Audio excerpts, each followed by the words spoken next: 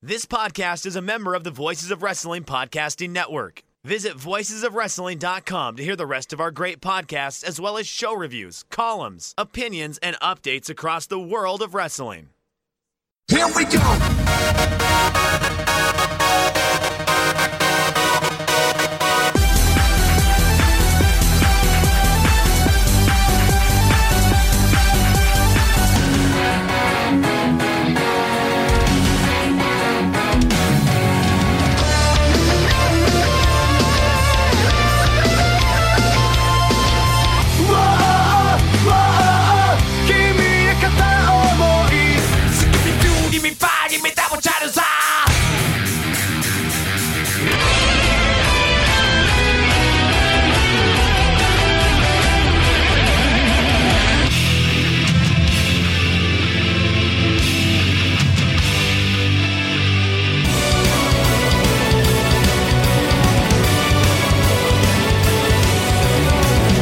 Kiss me like a love song. So that mama call me.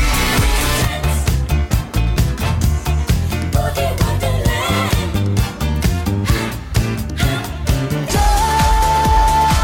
tengo sus noches y su pasión.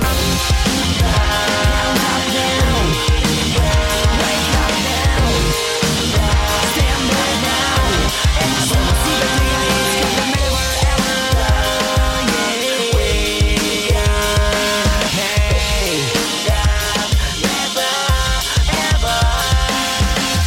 You're listening to the Emerald FlowShow on the Voices of Wrestling Podcast Network. Welcome to the fourth episode of the Emerald FlowShow. I'm Gerard DeTroyle here with Paul Volsch, and we're part of the Voices of Wrestling Podcast Network. You can find us on all major podcast apps. And if you are on Apple Music, follow the show on Apple Podcasts and leave us a 5-star rating. And also, if you're so inclined and love the work you do, you can visit voicesofwrestling.com/donate, where you can get links to donation buttons for all of the podcasts on the network. There's no obligation, but any support would be greatly appreciated. And so to start off the show, Paul, you had a big trip this weekend. Where'd you go? I went to, I was about to say beautiful Oberhausen, Germany, but that would be a lie. But it was a nice tour. It was some nice wrestling that I saw in Oberhausen anyway, because I went to Ambition 13 and night 2 of 16 Karat Gold, which actually was quite interesting because I went there like straight from Berlin on Saturday. So I left at like 8 in the morning on a 5-hour train ride to Oberhausen. Pretty much checked in the hotel, went straight to Ambition, went back to the hotel to eat, then went back to 16 Karat, went to sleep, and then left at 10 a.m. for another 5-hour train ride back to Berlin. That's a real power trip there. Yeah, no, it was a lot of fun. I also, again, was reminded that Deutsche Bahn is just actually, like, a lot of people like to kind of criticize it, but I actually kind of like taking them because it is just the most comfortable way to travel. And actually, one of the shows we're going to talk about later, the Zero1 Kurgan, I actually partially watched that while on the train using the train Wi-Fi, and it worked really, really well. So, like, just think about that I was watching Zero1 the day after the show aired on a train, and you tell that one to someone from like 5 years ago and they wouldn't even believe you. Well, on the trains here in Canada, they on the Wi-Fi, they won't even let you like stream anything. Yeah, no, that's actually, like, to be fair, I actually took 2 different types of like train companies there and back. So there I took like Flix Train, which is like the new kind of private kind of train operator, and they use like pretty old trains, and they technically have Wi-Fi on them, but that Wi-Fi never ever works. And it's also like, it's pretty much, and this is something that really only Europeans will get, but it's basically like taking Flix Train is like, it's basically Ryanair, but as a train. Like, that's what it feels like. So it's cramped? It's cramped. The seats are like really uncomfortable. They also, like, the weird thing there as well was like, they also don't have plugs on every seat, which Deutsche Bahn now even has in like small regional trains where there's going to be like a USB port there so you can charge your phone. And they allegedly had like charging station, or they allegedly had like plugs somewhere on the train. It said so at least on the book, in the booklet, but I couldn't find any. So I'm sure they exist somewhere, but like there's probably only like 5 on the entire train. And also because they put in they didn't bother like changing the wagons around, and all seats are in the same direction. Everyone on the train had to go backwards for the entire journey. It was really annoying. So yeah, no, like it's obviously is a lot cheaper than Deutsche Bahn, but I'm also like, yeah, no, I think I'd rather just spend the extra money and actually be like, have like a restaurant in the train as well, which is nice for like a 5-hour train ride to have a restaurant where you can just like go and eat some stuff and everything. So yeah, but yeah, so that was the actual travel there. But so the actual shows as well. So as I said, so I watched 2 shows. I watched Ambition and 16 Carat, and I'm not gonna like recap them in full because we're not a European wrestling podcast. But I think I just want to touch on like kind of like the Japan related things that happened on the shows as well. Because in Ambition, we had both Shigehiro Irie and Fuminori Abe both participate in the tournament. And I thought both of them did really, really well. And I think really the highlight there is that actually Irie and Abe faced off in a singles match as well. Gerard, do you actually know if, I looked this up so I know, but like, do you actually know if Irie and Abe have actually faced each other before in a singles match? I would bet that if they have, it was in Germany. Yeah, so that was actually at first I tried to find anything and didn't find anything in Cage Match that they had ever been in a singles match. But then I actually went to Wrestling Data, and it actually turns out that Abe's debut match was against Irie in a singles match. Oh, wow, I didn't realize that. Yeah. So that was a fun thing to find out. But so obviously, Irie won that debut match of Abe, whereas in this case, actually, Abe won the match against Irie, and that was one hell of a match. Like it wasn't super long, and so I didn't quite go like I didn't quite get to 4 stars with it, but it was just really hard hitting. And I know that there's been a gif floating around of kind of Abe just shoot punching Irie in the head, which was a spot that he did throughout the entire tournament. And Abe just responding to that with some shoot headbutts, which is a thing that he did for the entire tournament, including one just really nasty headbutt where Irie just had both of Abe's arms trapped and he just reared back and just full force just domed him right in the center of the head. Like I very much expected like either or both of them just to come up from that spot and just be gushing blood, and somehow neither of them managed to get busted open from that. But both of them were just super stiff throughout the entire tournament as well, especially Irie. Like he just really laid everything in super heavily. Like he like really like put his body weight into like all of his slams and everything, and they looked super nasty. So I really loved him throughout this entire tournament. And then so after Abe beat Irie, that was actually the semifinal. So then in the final, unfortunately, Abe did not win, where he lost against Bobby Guns, who's a WXW regular and former world champion as well. So Bobby Guns wins the Ambition tournament, and I actually really loved that match. That match was amazing. I think that's a match that everyone kind of, if you can go and find it, I think that's well worth your time. I actually went 4 stars on that match. Just another really hard-hitting affair, just 2 great technicians going at it as well. And kind of the finishing sequence of that one was really great as well, where both guys just showed off like everything they can do. And Abe was definitely, as a whole, was like the MVP of that tournament as well. He just really showed why he is like one of the best wrestlers in Japan right now. Like that was really the thing I came away with after that tournament. Like Abe is so good. He's so good, and I just want him to like work all of the promotions even more than he already is. So I saw a tweet from a friend of the show, I think it was Alan Foral, saying that basically they now have this long-running storyline where Irie keeps coming up short. Do you see them eventually ever paying that off and him winning the tournament one year? Yeah, I mean, I could definitely say that. I mean, WXW generally is a promotion that actually does pretty well with long-term storytelling. Like, because they have like a bunch of stuff that they build up like for like a long time that they actually managed to pay off at exactly the right time as well.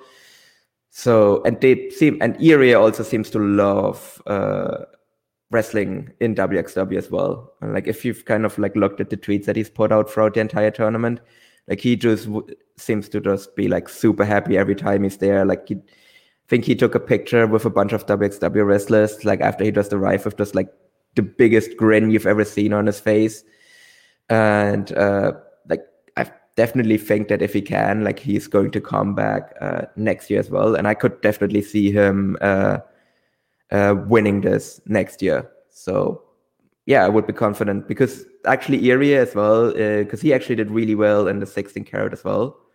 So on the next night, it was 16 karat night 2. And Erie had a match pretty early on the card where he wrestled, what was his name? Invictus, or Hector Invictus. Yes, Hector Invictus, who he seems like a pretty fun wrestler as well. Not gonna lie, I'm not a super regular WXW viewer, but he seemed pretty fun as well. Just a big, muscly guy. He did really it was like very much like a powerhouse against powerhouse match against Erie. So just a lot of meat slapping, a lot of just big guys throwing each other around, which is always a ton of fun. And Erie actually won that one and then advanced to the semifinal as well, which, yeah, that's where he lost then on night 3 as well. So I could definitely see Erie kind of like be a guy that factors big into both tournaments next year as well, if he chooses to come back as well. Abe unfortunately did not have a match on night 2 on that 16 karat show. But he sat at the merch table, so I actually went over and had a quick chat with him. Seems like he actually cleaned up pretty well on merch, because I actually wanted to buy a shirt from him, but the only size he had left was double XL, and yeah, that's not gonna work for me. Unfortunately, I was like, yeah, no, I can't buy a shirt from you. So I actually broke 2 of my convictions, because I am very much an anti-mark pick person, and I am even more so an anti-autograph person, like completely. Like, I really, really don't like autographs at all, and I find people that go autograph hunting very, very off-putting and weird generally. I actually have a signed Matt Blanky shirt that I bought back in Osaka, because I really wanted a Matt Blanky shirt, and I very nearly didn't buy it because it had like autographs on it, and I've been trying to wash out the autographs ever since I got the shirt. Whose autographs are on it? I don't know, because they're in Japanese. Okay. So I mean, they're still kind of on there. I can send you a picture of it. Maybe you can make it out who it is. But I've pretty much been trying to wash them out since then. But yeah, so actually in this case, I did get a mark pick with Abe, because I was like, oh, okay, well then I guess I can't buy a shirt from you. That's too bad. And then he was like, oh, picture's okay though. And I was like, I'm not gonna argue with him here. I'm just gonna take the picture now. And then I was like, I do kind of want to give him some money as well. And I'm not like, and unlike Case Lowe, who just handed Ishii a tenner famously, I still kind of a guy that believes in kind of the exchange of goods and services for money. So I was like, I do want to give you money, but I also kind of want something back for it. So I did actually buy an autographed picture of Abe that I have lying behind me right now. It's actually from his, in a relation as well to something we're talking about on the show, it's actually from his 0-1 junior title reign, because he has both of the titles with him in that picture. So just 2 questions, I guess, in closing. One, I think the biggest question of all, did Irie have the Gaora TV title with him? He did not, unfortunately. I was kind of very much hoping to see that, and unfortunately he never showed up at the merch table, because otherwise I would have asked him where the Gaora TV title is. So yeah, he didn't unfortunately not have that with him, but he also did not have any of the other 2 belts that he currently has. He also didn't have the a 2AW openweight title, and he also didn't have the OWE title, although I suppose that title isn't really a thing anymore, I guess. And as someone that's not really follows too much about the, I guess, Eurograp scene, what's the like, why they're both WXW tournaments. Like, what's the difference between Ambition and 16 Carat? Yeah. So 16 Carat is more like your traditional kind of big wrestling tournament, single elimination, where it's just, you get like a lot of like outsiders in and everything. Like it's just like regular wrestling basically. Whereas Ambition is supposed to be a lot more like a shoot style tournament. So the crowd is kind of like much more in that way as well, where obviously at the normal 16 Carat and everything, like there's a lot of chanting going on, a lot of kind of like the songs kind of happen as well that you would see kind of in Euro wrestling. So there's a lot more like that in terms of atmosphere, whereas Ambition has a lot more like a quiet atmosphere. It's like I actually now know what it feels like to be in a clap crowd, basically. So because that's basically all you really do at Ambition is you clap. There are also no pins in Ambition as well. The only way a match can end is by referee stoppage, knockout, TKO, and tap out. And there's also a lot of quick matches as well. Like, for example, Erie's first round match against Swedish wrestler Enda Kara, it was pretty much a squash. And Erie, and that was when I really noticed how much more Erie is actually laying it in this match, because he destroyed Enda Kara. Just complete domination and just, it looked really like I said, he just really laid in his body weight on his slams there and looked really, really heavy and everything. So I think that's really the difference. And if I would have to guess, because Abe lost like in the first round in 16 Carat, and if I would have to guess that Abe's main reason for coming there was to be an Ambition rather than to be in 16 Carat.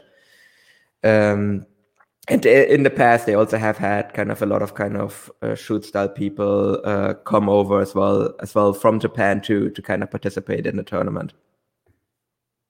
Okay, great. Thank you so much for the report. Actually, there's one more thing actually that is related to us as well, because as a surprise during that show as well is we actually had future Noah competitor Ninja Mac in action. He actually wasn't announced for the show. I didn't even really fully realize that he was actually there, but he was. Because there was the secondary title in WXW as the Shotgun title, and the Shotgun champion, Absolute Andy, got injured. So the title was vacated and they had a surprise match for the vacant belt. And so you had Ace Romero versus Ninja Mac for the Shotgun title on night 2. And it was actually won by Ninja Mac. And I was actually speculating whether or not he might be bringing the title to Noah. But unfortunately, he lost it on the very next night. So he will not be bringing the title with him to Noah. But yeah, I did get to see future Noah wrestler Ninja Mac live in action.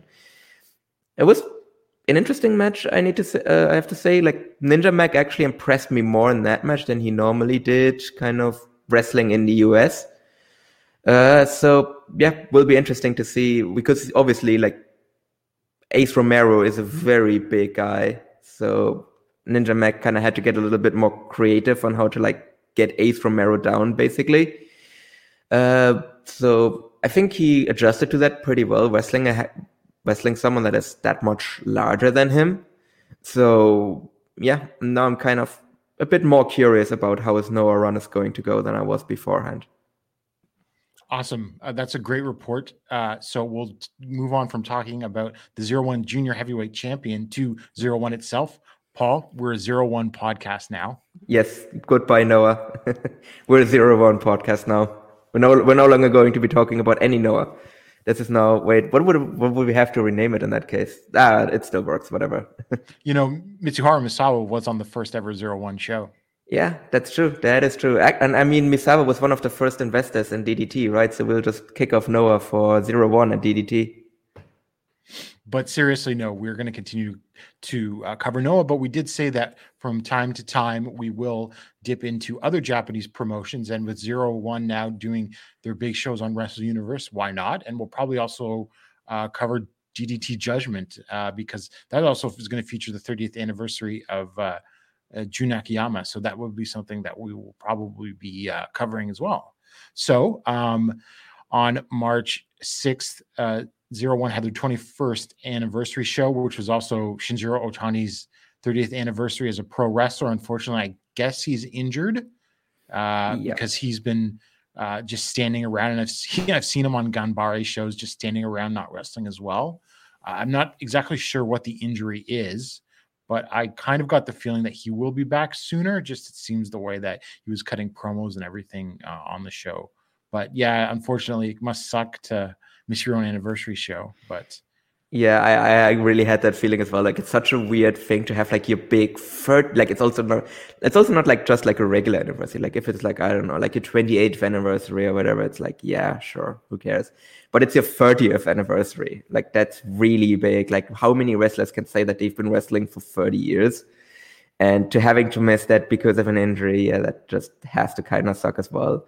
I kind of felt weird as well to kind of have the show and not actually have him wrestle on it as well. 2022 is going to have a lot of 30-year anniversaries because, Akiyama, and I think Takao Omori and Yuji Nagata and possibly Satoshi Kojima.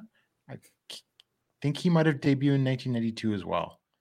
So, well, I mean, I just said not how many wrestlers can say that they get to 30 years, but apparently it's a lot. So, well, this year, 1992 was a big year for debuts of a lot of famous wrestlers in Japan.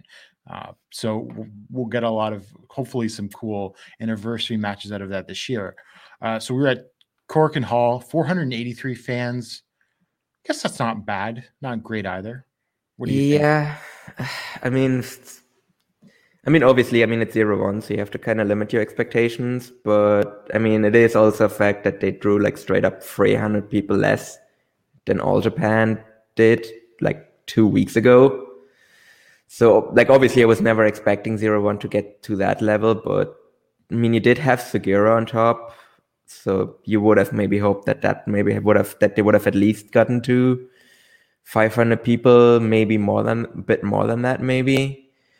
But yeah, I mean, it is Zero1. Like, I mean, before the pandemic, like, I saw Zero1, like, obviously wasn't like a big indie or whatever. I don't even think they were breaking 1,000 before the pandemic. It was like 900. Yeah, no, definitely. But again, like, they could have gotten to that. It's not like capacity restrictions were in place that would have limited them to that. But I also very much feel like they did fall off significantly during the pandemic as well.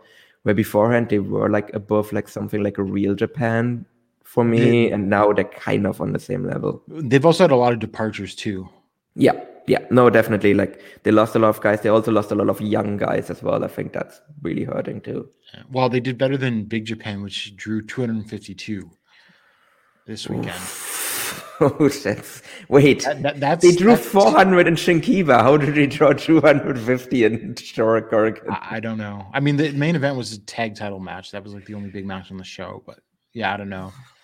That's still better than 2AW. They were drawing like 300 people pre-pandemic to Korakuen Hall. So, yeah.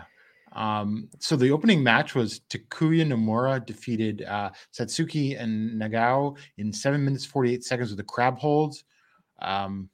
Pretty good opener. You could argue, though, this was a waste of Nomura, just putting him in like a match against a young boy. But I thought Nomura was great here, sort of kicking the shit out of Nagao. And Nagao actually got a little more offense than I thought. And I think there's some potential there, although I think he's got a ways to go. But yeah, there's not much more to say about that than him just beating up the young boy. Yeah, no, I agree. I also very much felt like, okay, so you get yourself like the former Big Japan strong champion on your show and you're putting him in the opener against a young boy. I mean, okay. Was fun though otherwise. And yeah, I mean, whatever. I mean, it's not, I don't know. Has Nomura regularly wrestled in Zero1 before? I don't think so. Yeah, he's been there before, I think, but not like a regular or anything. Yeah, it's still a weird decision, but like, I mean, it's whatever. Our second match, Yasu Kubota and Hide Kubota went to a draw against Yuko Miyamoto and Super Tiger. That's a pretty random team right there. 20-minute draw. It had its moments.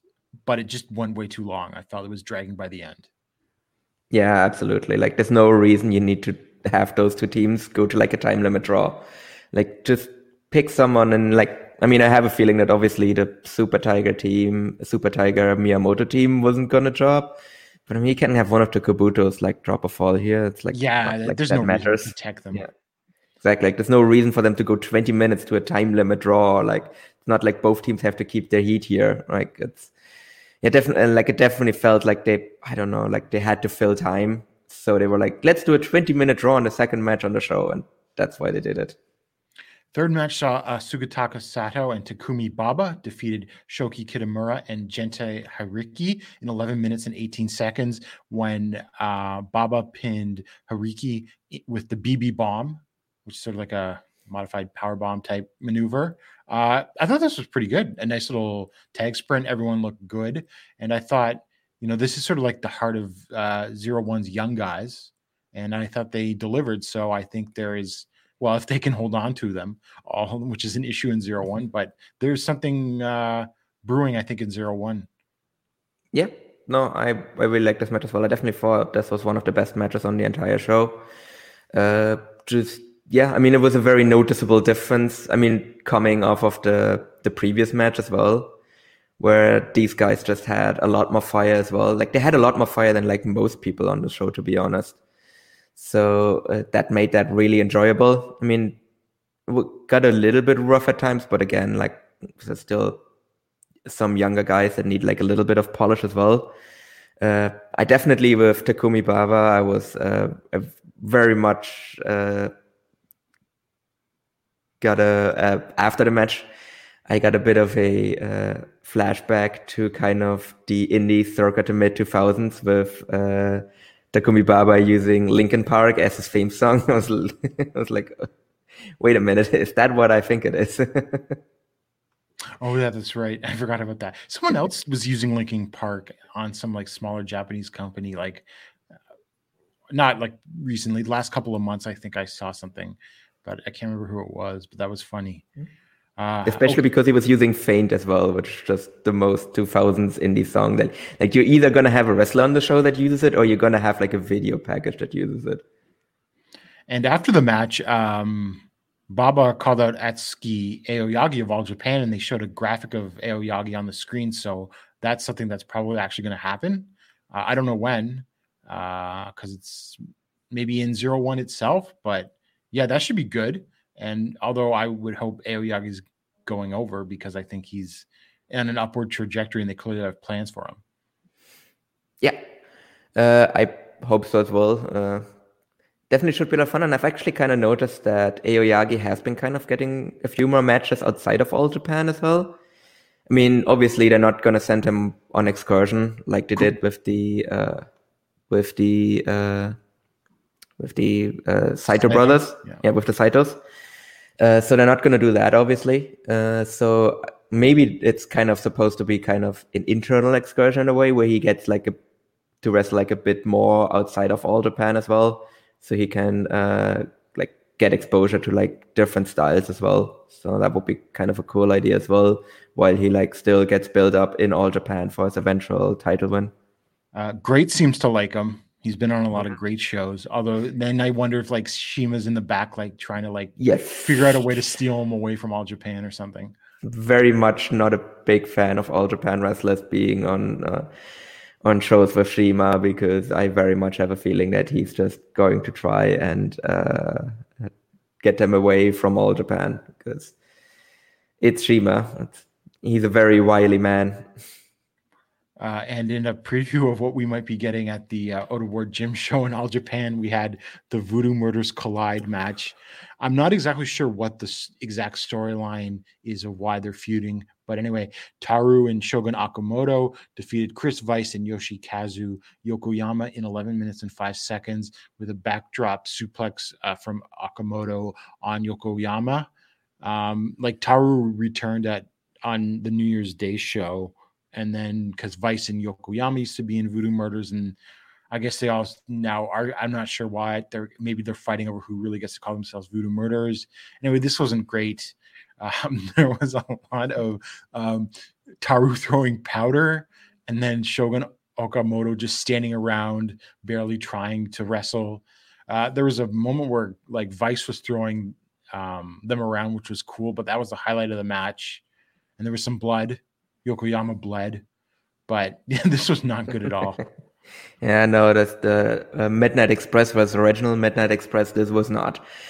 It was just really boring. And I generally I'm someone that can get really into like a good bloody brawl, and this was just kind of a brawl that also this was just a really bad, sloppy, boring brawl that also had some blood as well.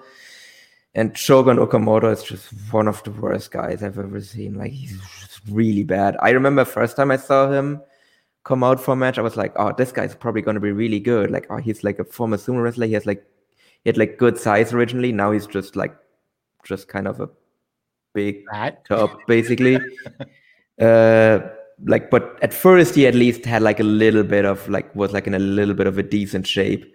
And I was like, oh, he's probably gonna be good, or he's gonna like get really good when he like gets used to wrestling and everything. And he just never did. And he also never really seemed to try as well. And then his effort level just continuously like went down as he also like went down kind of the ladder of like Japanese indie wrestling as well, where he just started wrestling in lower and lower promotions, and now he just doesn't do nothing. He just does nothing. He just stands there. He doesn't even pretend that he cares. He's literally just there like, pay me. Like, I'm not gonna bump, I'm not gonna use any moves, I'm just gonna stand here and look like shit. Yeah, the funny thing is with ex-sumo guys, they either get it and are awesome, or they're just like absolutely horrible. Yeah, no, there's nothing in between. Either they're like all-time greats, or they're just Shogun Okamoto. Next match, Masato Tanaka defeated Yoshiki Inamura in 17 minutes and 22 seconds with the sliding D. This was my match of the night, although I will say I think I'd hyped myself up way too much going into this because I was really excited by it. I thought it slightly underdelivered, and I think one of the issues was the match structure, because Tanaka took a lot of the match, but Inamura got like a good amount of offense in towards the latter half of the match. Although Tanaka never felt like he was in danger, and then just he did some big moves to finish off Inamura, like he did like a sliding D, superfly splash, another sliding D, but just I don't know. Tanaka didn't really feel like danger. Inamura looked like a beast, but not like he was like a real threat. So like I went like 3 3/4 on the match. Like, it was very good. It was the best match on the show, but it just slightly underdelivered, and I think that had to do with the match structure. Yeah, I liked it as well, but it wasn't a great match to me. I thought Inamura looked a little bit better than you thought maybe he did. Like, I think he got some really good offense in on Tanaka, and I think Tanaka also sold it really well. I kind of get why they still try to keep Tanaka looking strong, given that he is going to challenge for the GHC title. So I get it, and also why he had to win this match as well. I think this was like a nice... I have a feeling that this was actually a match that they actually had planned for last year as well, when Inamura was in the Fire Festival, and he got injured and he had to pull out of it. So I think this was basically the make good for that one, where they really wanted to do that match in Zero1, and now they got to do it on this show instead of in the Fire Festival. Was ultimately somewhat inconsequential as well. Like, I don't think really anything more is going to come out of that. It was just a nice match to fill up the card, and it was probably... I'm kind of struggling to say what actually was the best match on this card, because nothing was really great on the show. So I would say maybe this one, or the young guy tag earlier probably was like the best show on the match, because I didn't think the main event was that good. And next up, we had the NWA Intercontinental Tag Team title, the team of Takafumi, which is the former Gensaki Tanaka in Wrestle 1, and Junya Matsunaga defeated Tomohiki Hashimoto and Gajo in 13 minutes and 52 seconds, with Takafumi used the Ichi Senshin submission on Gajo, which is like an armbar thing. So Hashimoto and Gajo lose in their second defense, and Takafumi and Matsunaga become the 46 champions. I will say I think this match sort of exceeded my expectations because I've seen the Hashimoto and Gajo match defend the NWA Intercontinental Tag Team titles previously on the New Year's Day show. They defended against the Kubota brothers, and that match wasn't great. This match was definitely better than that. I thought Takafumi and Matsunaga looked pretty good, and they were really the glue that sort of held the match together. And like I was saying earlier, I think it sort of bodes well for some of the young talent that's being cultivated in Zero1 right now. So, I would give this like a 3.25, like good, but like, Hashimoto and Gajo are sort of also limited, but they tried their hardest to get something out of them. Yeah, no, was a decent tag match. Also felt like they were genuinely happy when they won as well. So I think that made it a really nice touch as well. Like it genuinely felt like a big deal to them to win these titles. So felt like a really good moment, like something that like good achievement for their careers as well, especially if they're still kind of early in their careers as well. Because it's a really nice, good like achievement to win the 0-1 tag titles as well. Or the tag titles in 0-1, the NWA Intercontinental tag titles. Sure. So it is always kind of funny, like how many NWA titles are just like still floating around in the wider world of wrestling and in which promotions they are at the moment. Well, these titles and 0-1 wasn't the NWA when these titles were created. Oh yeah, I mean that's what happens with most NWA titles. It's just like promotions that used to be in the NWA that then leave the NWA, but then keep the NWA titles around and also never rename them as well. Like there's multiple Mexican promotions where that's the case, like a bunch of Japanese promotions or titles in Japan that like got there that way as well. So yeah, I mean, it is just always kind of funny to see. Yeah, no, it was a decent match. Otherwise, don't really have much more to say on it. Then like I don't really have much more to add than like what you already said as well. In our main event, Takashi Sugiura defeated Takuya Sugawara in 28 minutes and 58 seconds with a front net lock, successfully defending the AWA World Heavyweight title for the second time. Actually, I thought this match sort of exceeded expectations, except for the botched finish, which saw Sugawara go for a moonsault off the top rope, but he just lands on Sugura's head, and then Sugura no-solds it and just puts him in the front neck lock for the referee stoppage. And after the match, you can see Sugura is like holding his head, and he just looks like he got hit hard, and I wonder if his orbital bone's okay and everything like that.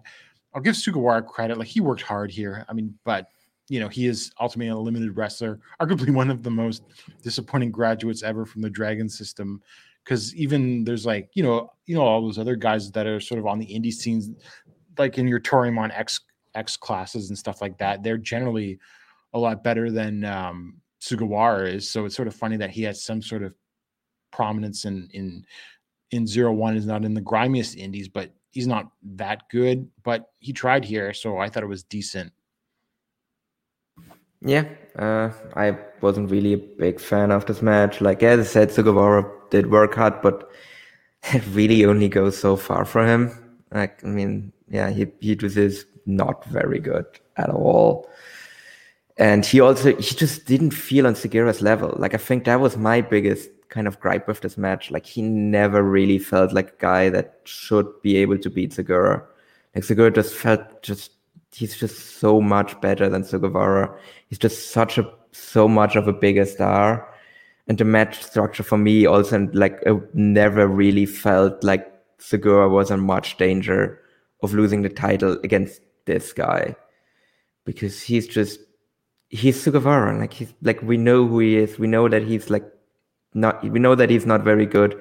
We know that he's not really a star. And like, yeah, he looks like never guy. Yeah, he looks like, yeah, it's 0-1. It's not the super grimiest indie, but he looks like a guy that should be on the grimiest indie if possible. Yeah, he looked grimy even by 0-1 standards. Like, he should be on the Dove Pro show. Well, no, actually, he's not attractive enough to be on Dove Pro. 18. Yeah, that's the kind of level of promotion that he should be in. Like he actually still, like, even in this state, he feels like he is like below 0-1 standards, and he shouldn't be a guy that is like main eventing Zero1 shows. Like, it's, yeah, no, I just could never get into it. Like, the match structure, like, yeah, I mean, Segura, like, given that it is Segura, it is generally would have like a higher floor, basically, because Segura can just drag you to like a pretty decent match, kicking and screaming. But like, it very much was like very close to like what I would consider to be like Segura's floor for a match as well. Like, it was decent, but nothing special. And I never got into it. Like, I was just straight up bored for the majority of it, where I was just like, okay, let's just get on with it. And like, this guy's not going to win. Like, let's just wrap this up and let everyone just get on with the day. And then you have like the actual challenger come out. And I had a feeling that it was going to be Otani, and then Otani did come out in the post-match as well. Like, I haven't seen a translation for the promo that Otani cut on Segura, but I would very much presume that like Otani is going to challenge for the belt next when he recovers from his injury. That is the vibe that I got as well. Although I see Segura retaining against Otani. Really? Because I would see Otani as like one of the few guys in Zero1 that I would think could reasonably like beat him as well. I guess it's either Otani or Tanaka. I think it will just be Tanaka again in a few more months, right? Yeah. Like, once because Tanaka's going to lose to Fujita for the GHC title, and then, you know, a few months later he can challenge again. I don't know. That's just how I see it. Because like, I mean, Otani, I mean, he's still really good, but he seems to be sort of stepping back more. Like, he was just doing comedy stuff in Ganbare and everything like that. So I don't know if he's really like gonna want to do like a singles title reign again. That's just the vibe I got. Yeah, no, that's true. And I mean, if they want to kind of establish Zero1 on Wrestle Universe, probably makes sense to keep like a known commodity like Segura on top, or like a guy that is known to like people that are like regular Wrestle Universe or like Cyberfight followers as well. Like, they, like, unless they're like deeper into like Japanese history, which I guess most of them would be, but like, would make more sense to keep like Segura on top for a while and then move it over to Tanaka, who is also familiar to people that use Wrestle Universe as well. So yeah, I guess that it would make sense for him to retain. But at least with Otani, I think there's a chance that he could beat Segura, which I never got that feeling for this match. Right. And so, yeah, we didn't get, I mean, there was like a few teases. I forgot to mention Sugataka Sato came out after the NWA Intercontinental Tag Title match, but he didn't have Takumi Baba with him. So I don't know if they're going to be the team challenging, or Sato's going to find a different partner. So that sets that up. I would assume, I don't even know how many, Zero1's not even running barely any shows. So probably maybe the next Korakuen they announce, maybe you can check their website, that might be on Wrestle Universe, but we didn't get any announcements or anything like that. Yeah. No, I definitely have a feeling that it will be, because I think that might be the plan, to just put all of the Zero1 Korakuens on Wrestle Universe going forward. I hope so. That it's fun. Yeah. We also had the debut of that superhero character whose name I already forgot. Astro Man, okay. Not Boy Man. No, definitely not. I mean, Astro Boy has grown up and he is now Astro Man, but it's not actually in any way related to Astro Boy. Don't sue us. Looks nothing like Astro Boy. No. This guy's like I don't know, like he's like all like bright pink or purple. I can't remember. Like he looks sort of like a more like a Ultraman type character, sort of, I guess. Yeah. Keeping with the Japanese theme, like armored and stuff like that. Why did he have a baseball bat with him? I don't know. That was the thing that confused me. Like, here's our big superhero and he beats people with a baseball bat? Yeah. Okay. I mean, like, basically there was like a couple of breaks in the show that were basically to like hawk stuff from sponsors and whatever. Because there was an earlier, from what I could read from some of the translated tweets, there was that, I can't remember, one of the like second or third match, Otani came out and then this other woman came out who's apparently, I think, a member of the Diet. And they were talking about like the anti-bullying program that Zero1 is running. And then later on, they have like Astro Man come out and do his thing. So this is just like, Zero1 having to promote itself, because obviously it's a very small promotion that recently lost a lot of wrestlers because it couldn't afford to pay them. So, no, look, if Astro Man is actually a sponsor character, then I have to say he does not hold a candle to the best sponsor character ever, Carbalito. We're going to have to get a Carbalito versus Astroman match, I think. I would be very curious. I don't know if Astroman will be able to catch Ito on his tope. No, I don't think so. All right, so we will continue coverage with Zero1 whenever it pops up on Wrestle Universe. I think that's probably a good way to go because I'm not sure if these things are airing on Samurai either or anything like that. So also the day before on March 5th, Noah held another N Innovation show at Yokohama Radiant Hall that aired on Wrestle Universe. That drew 134 fans. That's in line with what the N Innovation shows have been drawing. Yokohama Radiant Hall is not even very big anyway. I don't even think during non-pandemic times you could get more than 250, 300 in there. I don't think. No, definitely it is a pretty small arena, so it's kind of perfect to run for a show like this. I don't think we need to go over this match by match, because in part because I don't want to have to review another super crazy match. Well, what stood out on this show to you, Paul?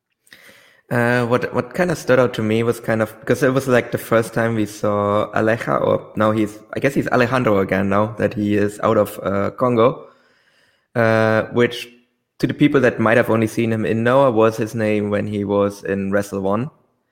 Because he actually left Congo on one of the shows that happened before as well, when he protected his brother from getting attacked by Congo in the post-match.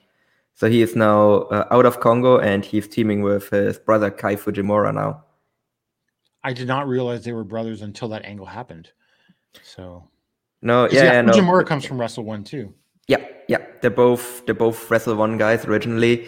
Yeah, with Kai Fujimura, it's probably also not a thing that was well known because he, I think, made his debut like really shortly before the promotion died. Yeah. So yeah, like obviously, like he's gonna be a Noah guy now because he trained a little bit with Wrestle 1, but like he's gonna be a Noah guy going forward, and I could definitely see those guys like be a regular team now. So I think that's actually going to be pretty good. I think really the other kind of thing that stood out for me on the show was the Inaba and Kiyomiya versus Hidaka and Suzuki match. I think that was actually a ton of fun. I mean, that's not really surprising given like the 4 men that were in that match, but I think that was just a really nice, good, fun, like fast-paced match. Like obviously, like it was never really in doubt who was going to win the match either. But I think like you had 4 great workers in there. And so they gave you like a really good, nice, like quick match as well. Like that one went 15 minutes. So they also knew like who was like the good guys, like the good wrestlers in there. So they gave them a bit of time and they gave you a fun match in return. Yeah, I mean, I've enjoyed most of the N Innovation shows and I agree with you. I thought that tag match was the best one, but like it sort of lost me because you got a Nosawa versus Yohei match. Yeah, that went 10 minutes, and then the Hayata Yoshinari Ogawa and Yuya Susumu versus Harada Hao in Miyawaki. That went a little too long, given Hayata and Susumu were on the other side. I thought, but the show definitely took a bit of a downturn after that match. But, after the Inaba Kiyomiya versus Los Perros match, yeah. But I think overall, like the N Innovation shows have been a good idea. Mm-hmm. I think Harada, the jumps and turns are still happening, but I don't know if Harada's booking it, but he clearly has some sort of hand in the junior division. And I think that's starting to pay off, and it'll be interesting to see what happens with the show at Sumo Hall. Yeah, no, I definitely have to say, as I said, there are like a lot of jumps happening right now, but it did actually have quite a bit of stability for like a couple of months there, and now they're kind of going back to just everyone turning all the time. So, but hopefully this is just to like kind of get things set up for like the Sumo Hall show, and then we kind of have like a bit more like set kind of roster for now, and then they can build things up for the Sumo Hall show. Yeah, definitely. I'd be really interested to see what they think that they can main event Sumo Hall with, basically based on that junior division right now. Yeah, I'm really curious because because we already have Eita vs Harada coming up on this weekend actually, which to me that would be one of the bigger matches you can actually do, because Eita is like one of the biggest stars in that junior division, like just by virtue of him being a main eventer in the second biggest promotion in Japan. So yeah, I am actually curious as well, like who they actually think. Do you think it's possible it's Ogawa? I could see that. I mean, that would rule as well, Harada versus Ogawa for the junior title. So I think that would be pretty good. Maybe they're going to bring in someone from the outside as well to challenge for the belt. I could maybe see that happen as well. Maybe Muto slims down to junior weight again and challenges for the junior belt. You know, that match that Muto did that against Kasayashi for the PWF Junior, that was in what, 08, 09, maybe even later than that. That was actually not a bad match. But no, that was really good. I actually kind of liked Junior Muto. I think that was a ton of fun. I actually love that he just fully committed to the bit and just shoots Slim down to get under the weight limit. Like he actually did like a junior like battle royal as well around that time to show he's a junior. All right. So before we move on to a number of previews we've got and some of your questions and news, just a word from our sponsor, HelloFresh. So what is HelloFresh? Well, with HelloFresh, you get farm fresh, pre-portioned ingredients and seasonal recipes delivered right to your doorstep. Skip trips to the grocery store and count on HelloFresh to make home cooking easy, fun, and affordable. That's why it's America's #1 meal kit. HelloFresh cuts back on time spent in the kitchen so you can spend it on all of the other things in your life, with meals are ready in around 30 minutes or less. Plus, quick and easy meals, including 20-minute recipes and low prep and easy cleanup options, provide an even faster route to putting food on the table. And HelloFresh is 72% cheaper than a restaurant meal of the same quality. This is something that sort of I get into these ruts, get busy, end up eating out a lot. So you can save on average over $65 per month when you order HelloFresh instead of grocery shopping. That's more money to put forward to all the other things going on in life right now. And of course, you know, prices are going up. So you obviously want to keep sort of control over your spending right now.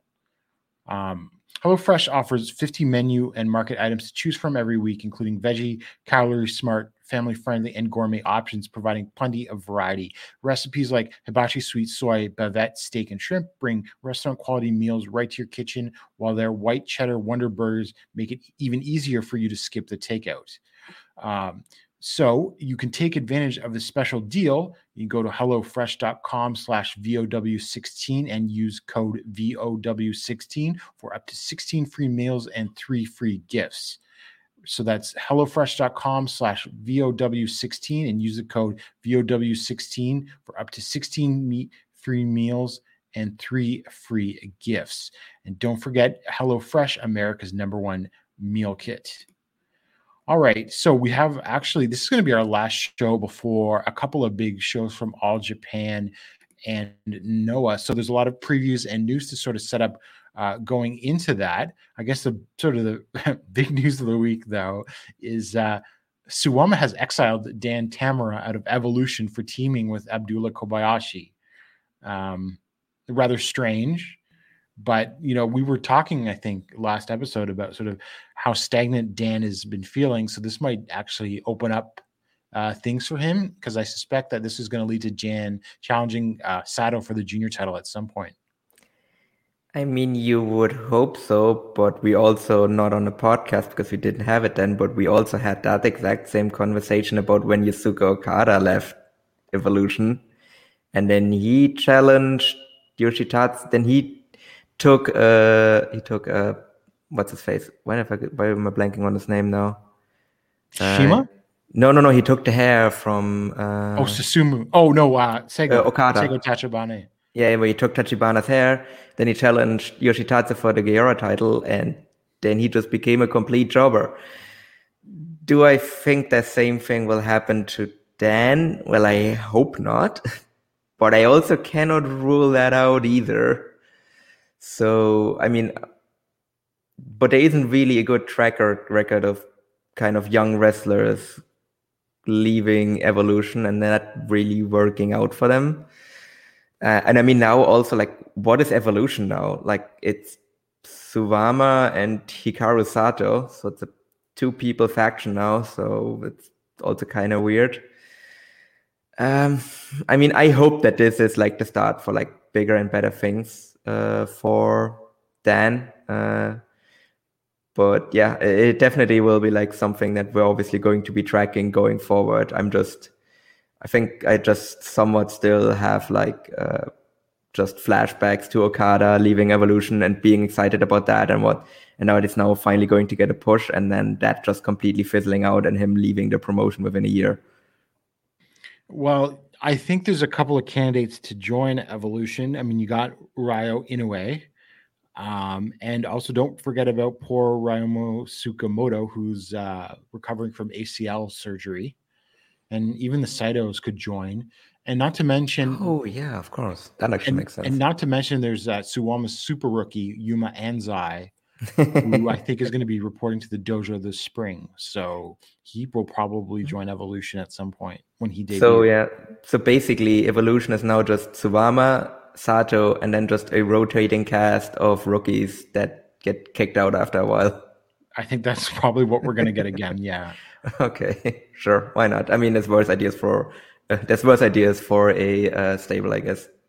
And so the other thing that was announced just a couple of hours before we recorded, Dragon Bane coming soon to Noah again, because he was there in 2019.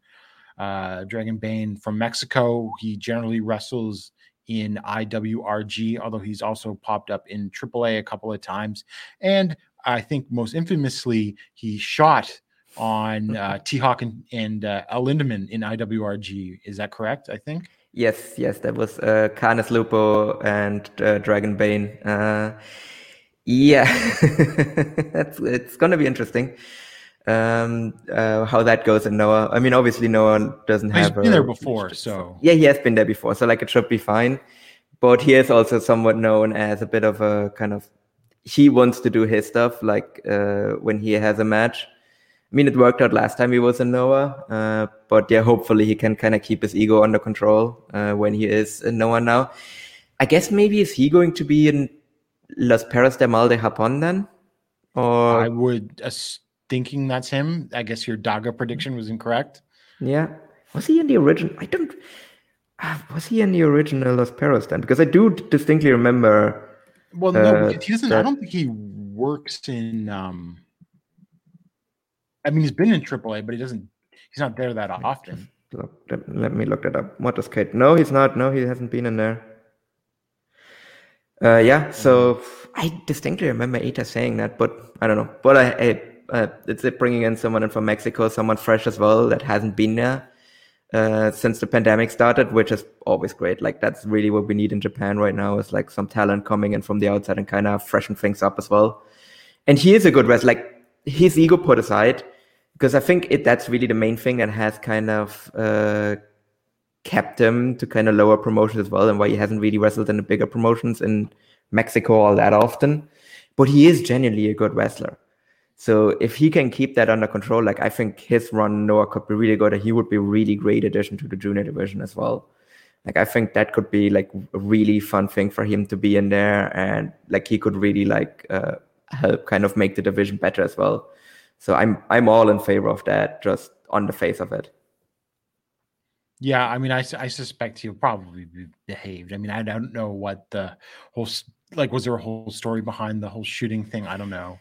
So basically, from what I remember, what happened is that they wanted to have, like, they are kind of known to have kind of pretty hard-hitting matches on the Mexican indies.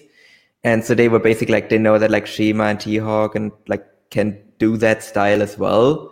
And so that's the kind of style of match they wanted to have with them. So to have like this really kind of bachi match. But Shima didn't want anything to do with that, because Shima just wanted to do like his like touring match, just like a lot of like high speed, like high flying action, like taking it a bit easy as well. And like he just like wanted to have the touring Shima match. Like if you've ever seen like the Shima touring match, you know exactly like the type of match that I'm talking about. And they just went like, it was just a complete like lack of communication, where like Dragon Bane just kind of tried to kept forcing like T-Hawk and Shima into the type of match that he wanted to have, like so much so that like he managed to piss them off, and that's when like the shooting started in the match.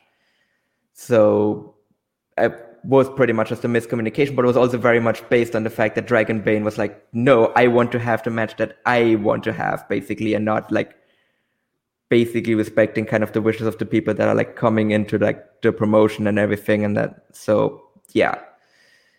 And this is also not the first time that something like this happened. Like they have like shot on people during matches before as well. So again, one of the reasons why they are kind of on the lower type of like not lower, like not that IWG is like a bottom like promotion. Like it is one of the biggest like Mexican indies, but still it's the reason why he has only worked like select shots in AAA. Right. I think he'll be fine in Noah though. Given that everything like that. I mean, having hard-hitting matches, that probably is not going to get you in trouble in Noah. And so some other news before we get into the previews. We have two match announcements on April 16th, Cork and Hall show, which is the 60th anniversary of Cork and Hall. So some interpromotional action. First match that was announced is Suwama, Shotaro, Ashino, and Dan Tamura, still teaming with Suwama, versus Haruki Goto, Yoshihashi, and Yo of New Japan. Could be a really good match, actually. But I think Dan is the fall guy in that one. Yes, just look at that announcement, and it's the most obvious thing ever. Who's going to take the fall in a match? Yes, it's absolutely going to be Dan. I mean, I am curious in general how many of these matches All Japan is actually going to win, because I don't think it's going to be that many. And also announced for that show, Yuma Aoyagi and his brother Atsuki Aoyagi team with Great Bash heel Togi Makabe and Tomoaki Hanma to face Los Ingobernables de Japón team of Tetsuya Naito, Shingo Takagi, Hiromu Takahashi, and Bushi. I could see Bushi being the fall guy, but considering they didn't have Bushi be the fall guy in the Los Ingobernables versus Congo match, I could see Hanma being the fall guy of this match. I could also see Atsuki being the fall guy as well. Very possible, although I would hope All Japan is a little more protective of him, given they clearly have plans, but that could happen, yes. Yeah, I mean, he is still the fall guy whenever he teams with Yuma as well. So I would take a guess that it's either him or Hanma. Like that, those are really the only two options here. I think there is a chance that Bushi is the guy that takes the fall as well, but for the most part, I don't think LIJ is going to be on the losing side here. I am looking forward, though, to see Yuma Aoyagi and Naito face off, because I don't think we're going to see that too many times throughout either man's career. So I think those hopefully are going to have some fun exchanges there as well. Yep. Hopefully, but still no word about any more Taichi versus Yuma confrontations, because if it's going to happen again, it could be this year. Yeah, I mean, I definitely I hope that they pay that off at some point. I don't know if either promotion actually has an interest in doing that, but I think that would be a really nice scalp for Yuma Aoyagi to take. And Taichi is a push guy, but he's not a top guy, so I don't think New Japan would be super protective with Taichi. And just a couple of other All Japan notes: Ryuji Hijikata and Kaisuke Ishii of Ganbare will have been announced to be on the March 27th show in Saitama, and on the April 10th show in Shizuoka, which will be on the Champion Carnival Tour. That show will have Sugi, Raicho, Hiroshi Yamato, and the injurer of Naoya Nomura, Hideki Sakin, or aka Shrek, who hasn't been in All Japan since that injury, and now he's back. I mean, perfect moment for Nomura to return to All Japan and get his revenge on Shrek, right? Yeah, exactly. It's funny because he popped up in Noah as part of Segura Gun at one point, early on in Segura's Gun run, but I think they stopped using him because he sucks. Yeah, I have actually seen him have one good match, and that was in Hard Hit against Hikaru Sato. That was actually a pretty fun match, but that's literally the only time I've ever seen him have a good match.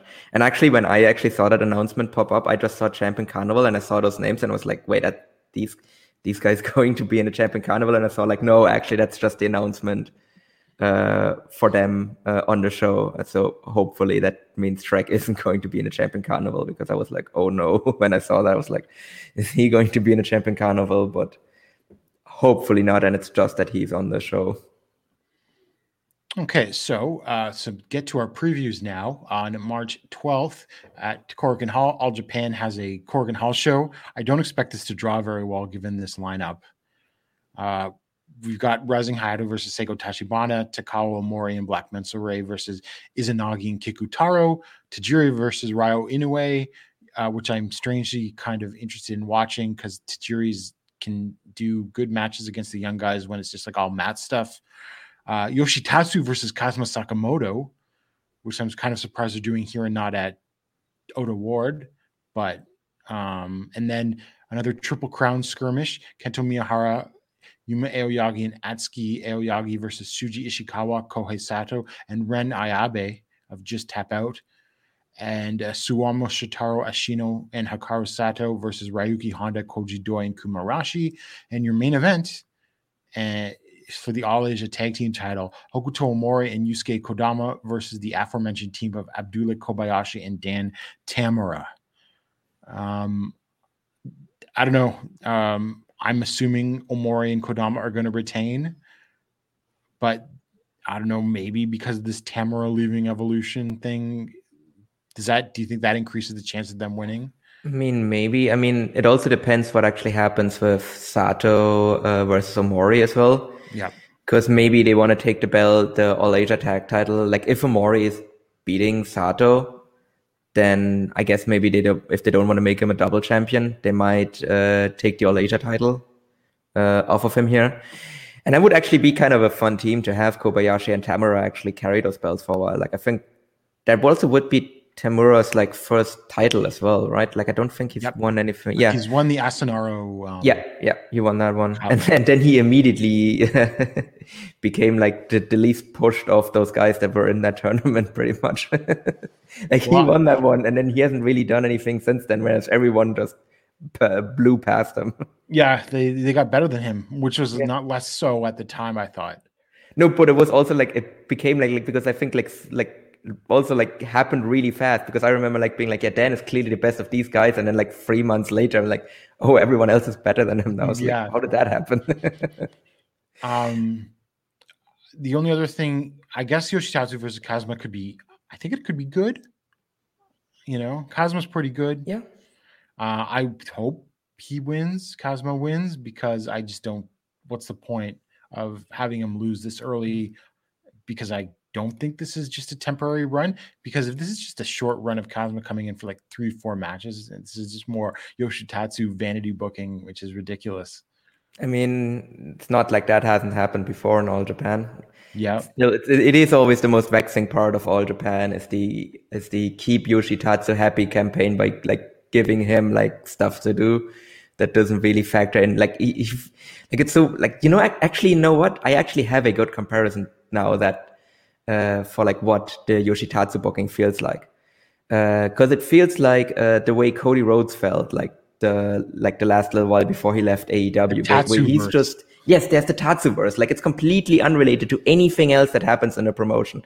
Like he's off there doing his own stuff with his own people, and it doesn't have anything to do with anything else that happens in the promotion. And he's just never involved in anything big either. And yeah, he's just off in the Tatsuverse doing Yoshitatsu things. Yeah, that could be a case. I hope it's not, though, because Kazuma would really inject some much needed freshness up. I mean, he is also like a member of Bulk Orchestra in Great as well.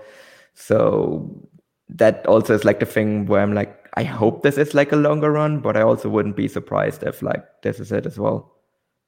Right. Well, Great doesn't run that many shows. I mean, you can book around that schedule, I think, to actually do programs with them. Yeah, true. But that's again, like my thinking is like because I kind of want him to be in Champion Carnival, but I don't know how much that is going to be possible. Like, right. Should take a look at the Great schedule. Yeah. The only other thing I'd say I'd watch out for, because on I guess it's now yesterday's show on March 7th, All Japan show, in the main event, good main event was Yuma Aoyagi and Kento versus Twin Towers of Kohei Sato and Shuji Ishikawa. And Kento pinned Ishikawa with a Hurricane Rana. So I think that Ishikawa is going to pick up a direct win over Kento before the Oda Ward Gym show, because I don't think Ishikawa's winning at Oda Award. I hope not. Oh God. Even though Ishikawa was definitely better than he has been recently, he's improved again. He got back into better shape and everything, and because he was really looking like he was slowing down there for a while. But he should not take the title off of Kento right now. I mean, we don't really know what the plan was for like the Jake Lee title reign. Like, it might have been the plan for Ishikawa to beat him at the Oda Award show, and now they're just gonna have him beat Kento instead. Like, it would be a very bizarre choice. Like, it's not what I would do, but yeah, I don't know. I like, gun to my head, I'm saying Kento retains, but I also definitely cannot rule it out that like they're gonna put the title on Ishikawa for some reason. Well, I mean, if Shuji pins Kento like in one of these shows leading up to it, like on this Cork and Hall show, I would be a lot more like confident that Kento's retaining. I mean, it might also just be a show that like Kento is just better than Ishikawa now, where their dynamic is basically reversed now, where he just beats him in all of the tags leading up to it, and then he just beats him in a title match, and that just very clearly shows that like Shuji Ishikawa isn't like on Kento's level anymore, basically, where he just clearly dominates him now, and he's just very clearly like just that much better than him. That is some very generous booking from the booking guy. Look, one can have hope. Yeah, I guess that's really all that I have to say about that show. So we move on to Great Voyage 2022, which is at Yokohama Budokan on March 13th, the next day. We open the show with Kinya Okada versus Junta Miyawaka, Naomichi Marufuji and Masaki Mochizuki versus Kaito Kiyomiya and Daiki Inaba. And then so that's the first round of the GHC tag title tournament. Yep. The other semifinal / first round matches, Keno and Masakatsu Funaki versus Takashi Sugiura and Hideki Suzuki. And then Yasutaku Yano, Yoshinari Ogawa, and Hayata versus Tadasuke, Nia, and Hajime Ohara. And then Hao, Alejandro, and Atsushi Katoge versus Super Crazy Ikuto Hodaka and Nosawa Rangai. Yohei versus Kotaro Suzuki. Go Shiozaki versus Menbu Soya. Kendo Kashin, Kazushi Sakuraba, and Kazuyuki Fujita versus Masato Tanaka, Yoshiki Inamura, and Masa Kitamiya. And the GHC junior title matches, Daisuke Harada versus Eita. And the main event will be the GHC heavyweight tag title finals. So Paul, who do you think walks away with those tag titles? I'm not going to change my previous prediction. I'm going to stick with Hideki Suzuki and Takashi Sugiura. Yeah, I'm sticking with that as well. Yeah. I don't think anything's changed. Now, more interesting question is, do you think Eita wins here? Maybe, because maybe that is the Sumo Hall title match, but you have Eita going into it as champion. I could see that happen. I mean, Eita is a big star. Like I said, Eita is a genuine star. Like, he is a main eventer in Dragon Gate. If you want to draw in that Sumo Hall show, he at the very least has to be in a prominent position. And what more prominent position than maybe having a rematch between him and Harada for the belt, where Harada regains the belt there. So I could definitely see Eita winning. If I would have to take a guess, I would still think that Harada retains though. Like, it's just a gut feeling. Like, for some reason, it doesn't really feel like Eita's going to win here. But this is really more of a gut feeling than anything else. But I wouldn't be shocked if Eita wins. And I actually would like it if Eita wins as well. I think Eita could have some really fun defenses with this belt. And I think it would instantly kind of become my favorite belt in the promotion as well, if he wins it as well. Because I love Eita. I think Eita is great. So I think he could win. Yeah, I think he could win too. It just seems like the whole fanfare of him being brought in and everything just seems like built for him to win that title. And it would be a big win for whoever eventually takes it from him as well. But I don't know. Do you think they'd go right back and do Harada versus Eita again at Sumo Hall that soon? I could see it because, like, then you put it on Eita. I mean, here's the thing, actually. If they put it on Eita, I actually have, now that I think about it, who is someone that has been getting a ton of singles matches recently and has been winning all of them in the junior division? that might be actually the next challenger for the junior belt. There's someone that I have in mind there. I don't know if you have the same person in mind. That Kotoge? is Kotoge, yeah. Kotoge has been getting a ton of singles matches recently, and he's been winning all of them. So I could actually see him be the challenger on the Sumo Hall show, because why That's a else big is match. he getting all of these? Why else is he getting all of these wins? And again, that works with either Harada or Eita, because you could have Harada versus Kotoge as the junior title match, or you could have Eita versus Kotoge trying to kind of avenge the title loss of his tag team partner, or you can have the Momono Station tag singles match as well. So I think either of those are actually pretty good options for the Sumo Hall. So yeah, so the more I actually think about it, the more I'm actually kind of talking myself into that being kind of the match there. And now the final two big shows that will happen before we record again do not have full cards. On the 21st, All Japan and Noah both have big shows. All Japan returns to Oda Ward Gym for Champions Night 3. And so far, all we have announced is Shotaro Ashino versus Ryuki Honda, Yuma Aoyagi, Atsuki Aoyagi, and Rising Hayato versus Tatsumi Fujinami, Mitsuya Nagai, and Leona. And then Voodoo Murders versus Total Eclipse. Suwama, Taru, Shuji Kondo, Kono, that's Masayuki Kono, and Tashizo, which is Ryuji Hijikata versus Jake Lee, Tajiri Koji Doi, Kuma Arashi, and Yusuke Kodama. We have Hikaru Sato versus Hokuto Omori for the PWF Junior Heavyweight title, and the main event for the Triple Crown, Kento Miyahara versus Suji Ishikawa. Paul, what do you think of that Voodoo Murders match? Finally, Voodoo Murderers are going to show Total Eclipse what real heels are like. Basically being that's basically what that match is built around. So I am incredibly curious how this one is gonna go, because there's so many different it would make the most sense for Total Eclipse to win here, but they should, but I have a feeling they won't.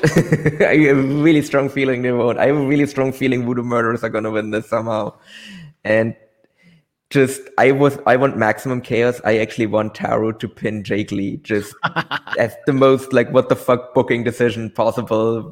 Just Jake Lee gets powder thrown in his face and then rolled up by Taro for the win. Well, it is a Jake Lee return match, so you can get away with perfect. Him take the fall. Perfect. He returns just after being Triple Crown champion and gets beaten by Taro. Yes. I mean, to be fair, you could actually turn that into a storyline where that actually then leads him to him getting kicked out of Total Eclipse because he just got beaten by Taro. Yeah. It feels like that might happen. I don't know. I'm 50-50 on that, but they're certainly setting things up for that. That could conceivably happen. And I would assume Honda would become the new leader, right? Yeah. I mean, Honda would make the most sense because but Honda's probably going to lose on this show. I mean, does he though? Because he is against, you would think so because Ashino's a champion, but it's also Ashino. Right, but I think this is the tit for tat win after losing to Honda in the Triple Crown tournament. That would be very logical, yes. However, again, if you do want to make Honda the leader of Total Eclipse, you also can't have him lose here. Yeah. So, but again, that's us assuming that he becomes the leader of Total Eclipse. I'm not sure if they're and we're also assuming that happens right away. it might also be that they're actually teasing that storyline out for a little bit long as well, and they're going to do that turn in a couple of months as well. They don't necessarily have to do it here. They can do that a little while later, and then it doesn't matter that he lost against Ashino. I think all the angles will come out of the carnival and not right before them. That's true. So it might make more sense that everything happens after carnival, and then it doesn't matter that what the result of this match is, and then it makes sense for Ashino to win. Other than that, I assume Sato will retain over Omori. I think that's the most likely. I'm not so super sure, to be honest. Because Omori, to me, he's been good for a really long time, and it's very clear that All Japan really likes Omori, because he is also he is never getting pinned. The moment he joined Enfants Terribles, he has been very protected. He was still a younger then, and even then he wasn't taking very many falls, and he is taking even less falls now. So I would not be surprised if he wins this. Yeah, well, with the junior title, you can never, say for sure. I just have this feeling Sato's going to get a bit of my prediction is Sato gets an actual like extended run and then loses to Aoyagi at ski. That's just No, I think whoever, like, to be fair, like whoever like wins this match to me, like, yeah, is losing against Aoyagi at the anniversary show. That's a good point. Yeah. Yeah. Yeah. I mean, you could do the generational rival thing with Omori versus Aoyagi. Exactly. Even though I thought that was going to be Dan, I thought it was going to be Dan and Omori, but no, it's actually Aoyagi and Omori. It's like, well, I mean, it's still going to be good though. Like, I think regardless of what that match, like, I think that match is also going to be really good though, Omori against Sato. Oh yeah, I really like their match during the last year's Junior Battle of Glory. It was great, and I think, well, I personally, what should happen is Yuma pins Leona in the sort of All Japan versus tradition 6-man. Oh yeah, no, I mean that's kind of without a doubt. Like Leona's taking that fall. That's another one that is really obvious. I mean, it could be Hayato. Could be, but if I had to make a ranking of wrestlers, I'm putting Leona below Rising Hayato. Yeah. So yeah, and also you do still like you want to protect like Yuma needs to get some wins as well. So sure. I think it's very easy booking here to just have Leona get beaten. And we already talked about the Triple Crown. And then this is going to happen before we record again, which is for Noah is Great Voyage 2022 in Fukuoka. And the only matches announced on that show so far are Kazuyuki Fujita versus Masato Tanaka for the GHC title and the junior tag GHC junior tag title match, Katoge and Yohei versus Nosawa and Suzuki. That's interesting. And that could be good, or it could just go off the rails if there's like bullshit in it. I don't know. Yeah. I mean, those kind of matches are always kind of hard to estimate for Noah as well. So generally, I would hope that it's going to be good. But yeah, I don't really have a good feeling for that match, if I'm being honest. I think I just look at them and it's like, yeah, I want that to be good, but I don't know. I have a feeling it won't be.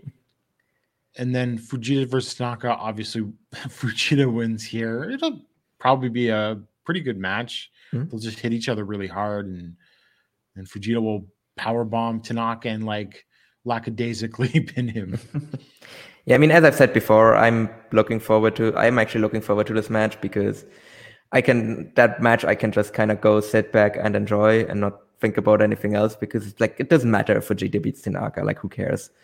That's not going to have like any major like implications down the line. Like Tanaka's going to be fine, and like it's not going to change anything about Fujita. So I'm just going to be able to like sit there, just enjoy the match for what it is. And obviously Fujita's going to win. Like I think there's a near 0% chance that Tanaka wins the title here. I know it does weird booking sometimes, but like no. I also doubt that Fujita is actually willing to lose to Tanaka, which that's like an additional factor that plays into it here. So yeah, I can just kind of sit back, enjoy, just see Tanaka bump around for Fujita, and yeah, then get power bombed into oblivion and pinned. Right. So we move on to questions that we asked on the Discord and on Twitter. First question from Twitter, Dr. Jonathan Foy, who is the author of the book Ganbaru, How All Japan Survived the Split of 2000, which is now out in paperback. I reviewed the book for voicesofwrestling.com. It's a really good book. If you're not familiar with it, you will learn with the story of the Noah split from All Japan. You will learn a lot of things. And so Dr. Foy asks, after Nakajima's title loss and untimely injury, people are talking about on Twitter saying that he should jump to another promotion. If you could decide his next move, should Nakajima stay or should he go? And if so, where? He should stay. Because, I mean, there's nowhere else for him to go, really. I mean, he's not going to get pushed the way he is. Well, I mean, he's still a top guy in Noah, all things considered, with the booking. He's not going to get that in New Japan, and he is not on good terms with the ace of All Japan. And even though that would be a huge money match, he should just stay put. Yeah, no, I agree. Like I think he should stay. He's still going to get pushed, and yeah, as Rod said, there isn't really a place for him to go that makes sense. I mean, New Japan, hey, maybe he could freshen it up there, but he's not going to be like pushed as a top guy in New Japan.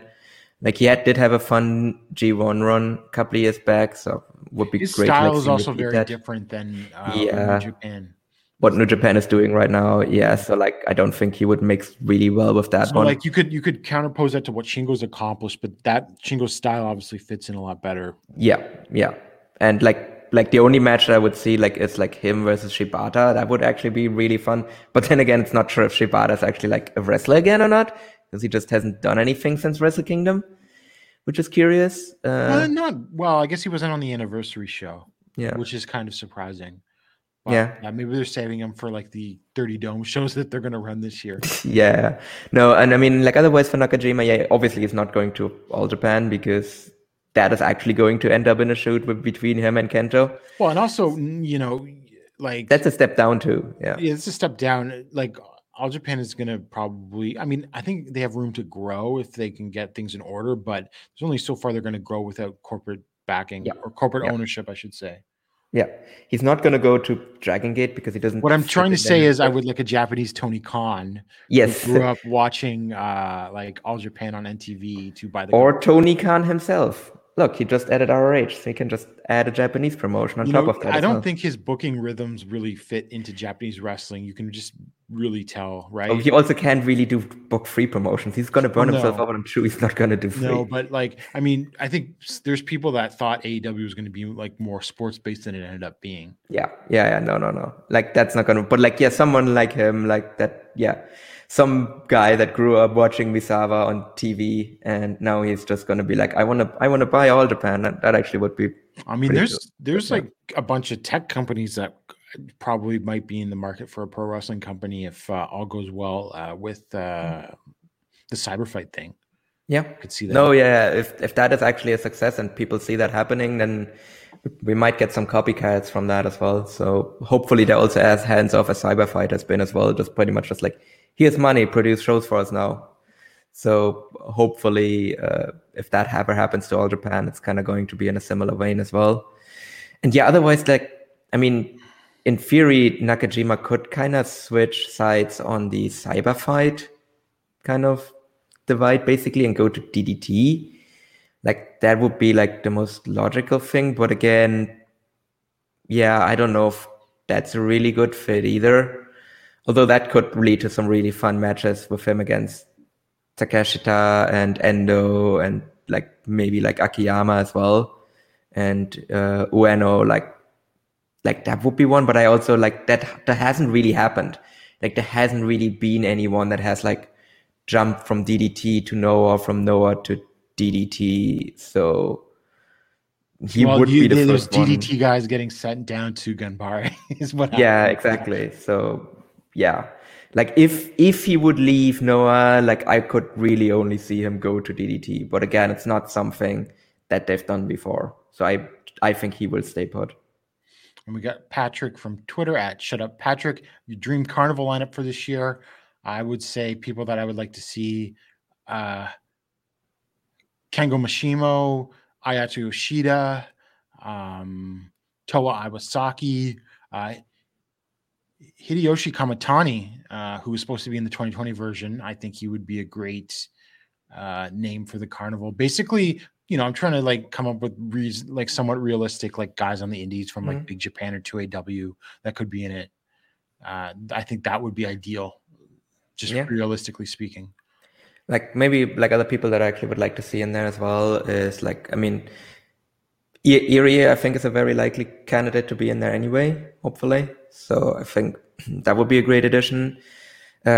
Hopefully Kazma's going to in there, but maybe someone else from Great is going to be in it as well. Like I think Kawakami actually would be a cool addition to the Champion Carnival. Kawakami would be cool. Hayato Tamura. Yeah, Hayato Tamura actually. That would be a really good one. What do you think? They want to like give him some seasoning, yeah. What do you think of Takanori Ito being in the carnival? Oh yeah, I love Ito. I've been a fan of Ito ever since his result title run back in Wrestle 1. So I think he would be like a really cool addition as well. Like I think that would be a bit of an eye opener for some people as well on him too. I think if Ito was in it, more so than Kawakami and maybe even Tamura, I think he would have to be. I think he would be the most protected of any of the great guys. You would think so? Yeah, because I don't know. I got the vibe that they clearly like see him as like the top guy at some point. I mean, yeah. I mean, I would love him for him to be like pushed that hard because I think he's great. But I mean, Tamura to me is like the guy that is very clearly like the guy that they're trying to like make the top guy, and like them trying to make him the top heel in the promotion right now. Like he was in the G-Rex finals. Like he's just been like really prominently featured like ever since the promotion started. But like I think all three of those like bulk orchestra guy, like any one of them, I think would be a great addition to the Champion Carnival. Sure. Like Except I think maybe for like Quiet Storm. Yeah, except for Quiet. Well, I mean, that would definitely be the most disappointing. But I mean, he can have decent matches. But like, yeah, I would literally have. You can also have him have 2 points too. Yeah, exactly. But it's that definitely like anyone else from that faction, I'd rather have in a tournament. And then in terms of like Big Japan involvement, I would actually love to see Takuya Nomura. Yep, I think that would be awesome. He has worked All Japan before, but it's very rarely compared to some of the other guys in the company. So I don't know if he's for it, but I would love to see him in it. Yeah, he doesn't hold many titles currently, I don't think. Yeah, and I would also love to see Abe in it, but I don't know if All Japan would see Abe as a heavyweight. So, they don't. So. Yeah, because in the past he's worked there as a junior, but I think that would be a great addition to the tournament as well. But again, I'm also just coming off of a weekend of seeing great Abe matches, so I might be slightly biased there right now. Okay, and from Droman, your thoughts on the All Japan, New Japan 6-man, and if you think others might step through on the other side, like a Taichi Yuma rematch, for example. We already sort of touched on that. It could happen, but it doesn't seem like it could happen this year, but it doesn't seem like it's going to happen. I think the 6-man will be great.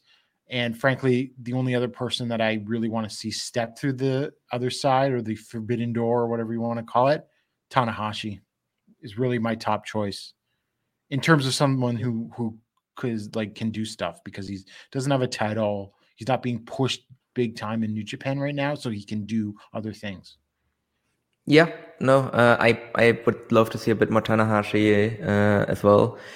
I could definitely see him maybe being on the big anniversary show, on the 50th anniversary show. So I think there's a chance that he is going to be on that one. Otherwise, like the one that I would see, well, it's no big secret that I'm a very big Okada mark. So that is one of the like least likely ones, obviously, to appear in All Japan. But I just want to see, like, even if it's in like a 6-man, I just want to see Okada and Kento face off, if even just for a little bit, just for one sequence in a 6-man tag match. That's really all I want. Yeah, I mean, it's sort of like that tag match from that Giant Baba Memorial show from 2019, I think, where you got the Tanahashi and Kento interactions, and they were awesome, and it's like gave me goosebumps and everything like that. So yeah, it would be cool even if they just are in a multi-man tag just for a couple of minutes. And finally, from Rika Tatsumi on the Discord, yes, that Rika. No, not that Rika Tatsumi. But Rika Tatsumi really has a lot of time writing on the Voice of Wrestling Discord. Rika was asking who should be Fujita's first challenger, although they missed that Tanaka had come out after the show. Although I included this question because I think it brings up an interesting question is, well, this reign is going to be lasting a little longer. And my feelings on this is you want to give Fujita challengers that are not going to permanently damage young and upcoming talent. I think people that you could put against Fujita that's not going to do much damage, Masa Kitamiya, even Marufuji maybe. Marufuji is actually my guess as well because he has that singles match with Soya. Yeah, Soya even. Soya is actually good. Yeah, let's put him in that hit each other hard. Yeah. But I would keep Kaido away from Fujita. I would keep Inamura away from Fujita, even though they're still beating him a lot. Just anyone young, keep away from Fujita and just put older talent against him. Yeah. Or talent like Kitamiya, because Kitamiya is never going to win the GHC title and is going to be the good challenger every so often and stuff like that. Yeah, exactly. Basically, that's how I hope they handle this Fujita reign, but God knows what will end up happening. Yeah, I wouldn't be too optimistic that he's not gonna be able to like squash any like young guys during this reign. Like I think we just have to accept that it's gonna be at least one of them, maybe multiple of them. But yeah, generally, like I would definitely like to see him against like older guys like Marufuji and everything, because hopefully he has a little bit more respect for these guys, so like it reins in some of his worst instincts as well. Because when he's able to like rein in his worst instincts, he can actually have really fun matches. So like that's also one of the reasons why I hope they're going to be doing that a little bit more than like feed like a collection of young guys to him. All right, so that's everything for this week. Paul, do you have any closing thoughts on what we talked about today? Not that much. I mean, it wasn't really a week where it seemed like a week where didn't really a lot happen, but we did actually have still like a decent amount of stuff to talk about. But I think we're getting into like a really exciting period kind of for both promotions. And obviously we have the Champion Carnival coming up very soon as well. And I think that's going to be like a lot of fun this year. And then hopefully that kind of coincides kind of with restrictions easing up a lot more in Japan as well. And we might actually get to see at least like, even if we don't get crowds that can make noise again, we will at least like get like bigger crowds again. So that will be like better that will also be like great to like see like a full Kurikan again, rather than like this like half empty building that we've been seeing for the past 2 years. Yeah, and just I guess pertaining to the Champion Carnival, I would assume that the lineup will either be announced on that Kurikan Hall show, because that just seems like a very random Kurikan Hall show that doesn't have much to it. So maybe the carnival participants are there, or on the 21st at Champions Night 3, but it'll be one of those two shows. Yeah, So definitely. Otherwise you're running out of time to announce it, and the tickets are on sale. So I actually have a feeling that it's going to happen on this Kurikan, just because you got tickets to sell. Yeah, like I said before, like my feeling is really that they've waited so long this year is because they want to make sure, like there's some visa stuff going on in there, I think, where they want to make sure that like they're actually bringing in people from outside of Japan, and they want to make sure that the visas process in time. Well, Paul, if you've read the headlines, you know that Cody Rhodes' negotiations with WWE seem to have come to a standstill. Yeah. So it could be in the Champion Carnival. What will happen when the Codyverse and the Tatsuverse collide? That would be curious. Yoshita, has that match happened in WWE? I think so. Probably. It probably has. Would that happen was Cody in ECW now? No, I don't know. Has Kazma versus Cody happened in WWE? That's also possible. Yeah. Anyway, I will go. That would be a very different, like even more so than Yoshitatsu versus Cody. Kazma versus Cody now would be a very different match than it probably would have been back then when both went WWE. Oh yeah, because Kazma was not good at that time. So, okay. Well, for Paul Vosh, I'm Gerard Detrail, and we'll talk to you in 2 weeks. What's so special about Hero Bread's soft, fluffy, and delicious breads, buns, and tortillas? These ultra-low net-carb baked goods contain zero sugar, fewer calories, and more protein than the leading brands, and are high in fiber to support gut health. Shop now at Hero.co.